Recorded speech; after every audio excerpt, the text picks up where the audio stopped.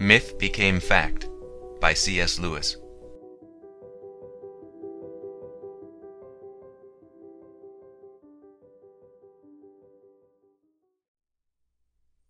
My friend Quirinius has advanced the charge that none of us are in fact Christians at all.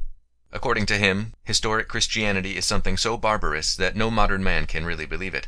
The moderns who claim to do so are in fact believing a modern system of thought which retains the vocabulary of Christianity and exploits the emotions inherited from it, while quietly dropping its essential doctrines.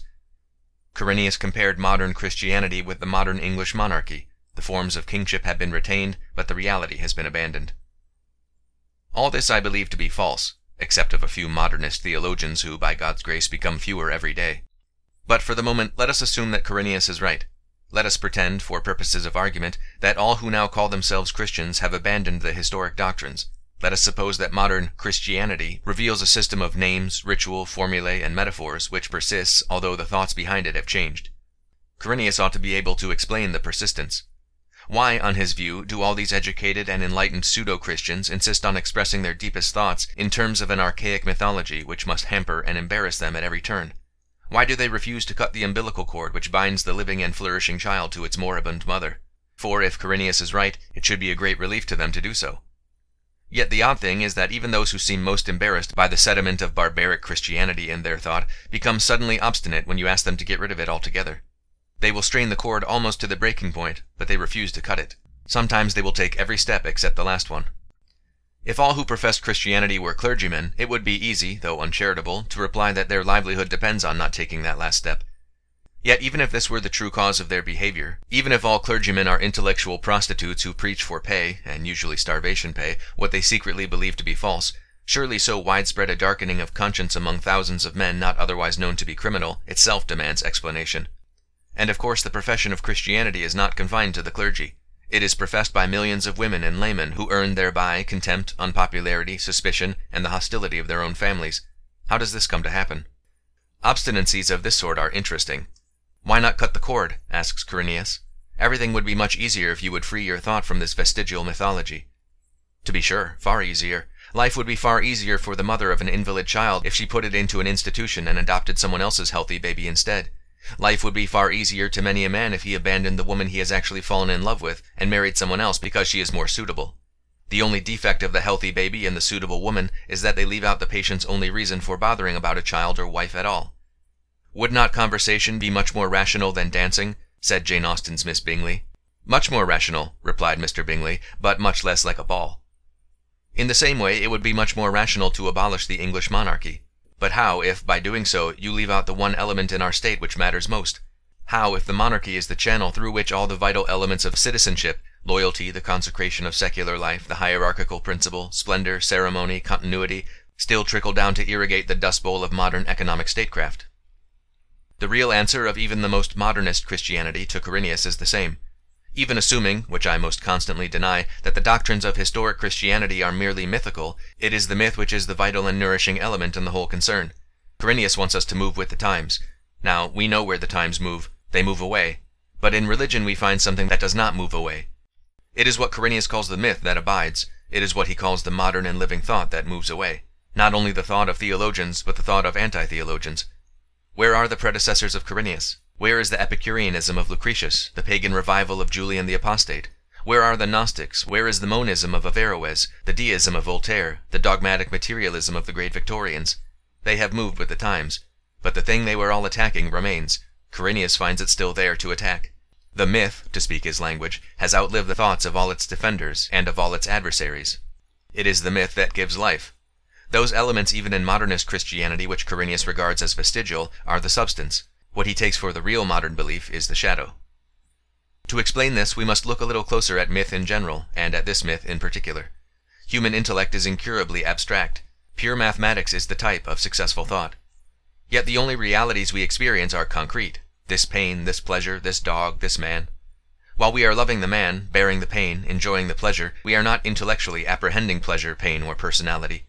When we begin to do so, on the other hand, the concrete realities sink to the level of mere instances or examples. We are no longer dealing with them, but that which they exemplify. This is our dilemma, either to taste and not to know, or to know and not to taste. or, more strictly, to lack one kind of knowledge because we are in an experience, or to lack another kind because we are outside it. As thinkers, we are cut off from what we think about. As tasting, touching, willing, loving, hating, we do not clearly understand. The more lucidly we think, the more we are cut off. The more deeply we enter into reality, the less we can think. You cannot study pleasure in the moment of the nuptial embrace, nor repentance while repenting, nor analyze the nature of humor while roaring with laughter. But when else can you really know these things? If only my toothache would stop, I could write another chapter about pain. But once it stops, what do I know about pain? Of this tragic dilemma, myth is the partial solution. In the enjoyment of a great myth, we come nearest to experiencing as a concrete what can otherwise be understood only as an abstraction. At this moment, for example, I am trying to understand something very abstract indeed, the fading, vanishing of tasted reality as we try to grasp it with a discursive reason. Probably I have made heavy weather of it. But if I remind you instead of Orpheus and Eurydice, how he was suffered to lead her by the hand, but when he turned round to look at her she disappeared, what was merely a principle becomes imaginable. You may reply that you never till this moment attached that meaning to that myth. Of course not. You are not looking for an abstract meaning at all. If that was what you were doing, the myth would be for you no true myth but a mere allegory. You were not knowing but tasting. But what you were tasting turns out to be a universal principle. The moment we state this principle, we are admittedly back in the world of abstraction. It is only while receiving the myth as a story that you experience the principle concretely. When we translate, we get abstraction, or rather dozens of abstractions. What flows into you from the myth is not truth but reality. Truth is always about something, but reality is that about which truth is. And therefore every myth becomes the father of innumerable truths on the abstract level. Myth is the mountain whence all the different streams arise which become truths down here in the valley. Or if you prefer, myth is the isthmus which connects the peninsular world of thought with the vast continent we really belong to. It is not, like truth, abstract, nor is it, like direct experience, bound to the particular. Now, as myth transcends thought, incarnation transcends myth. The heart of Christianity is a myth which is also a fact. The old myth of the dying God, without ceasing to be myth, comes down from the heaven of legend and imagination to the earth of history. It happens at a particular date in a particular place, followed by definable historical consequences. We pass from a Balder or an Osiris, dying nobody knows when or where, to a historical person crucified under Pontius Pilate. By becoming fact, it does not cease to be myth. That is the miracle. I suspect that men have sometimes derived more spiritual sustenance from myths they did not believe than from the religion they professed. To be truly Christian, we must both assent to the historical fact and also receive the myth, fact though it has become, with the same imaginative embrace which we accord to all myths. The one is hardly more necessary than the other. A man who disbelieved the Christian story as fact, but continually fed on it as myth, would perhaps be more spiritually alive than one who assented and did not think much about it.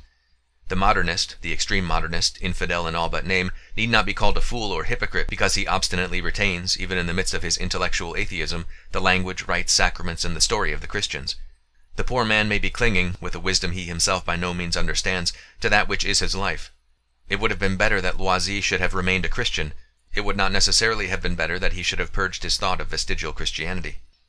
Those who do not know that this great myth became fact when the Virgin conceived are indeed to be pitied.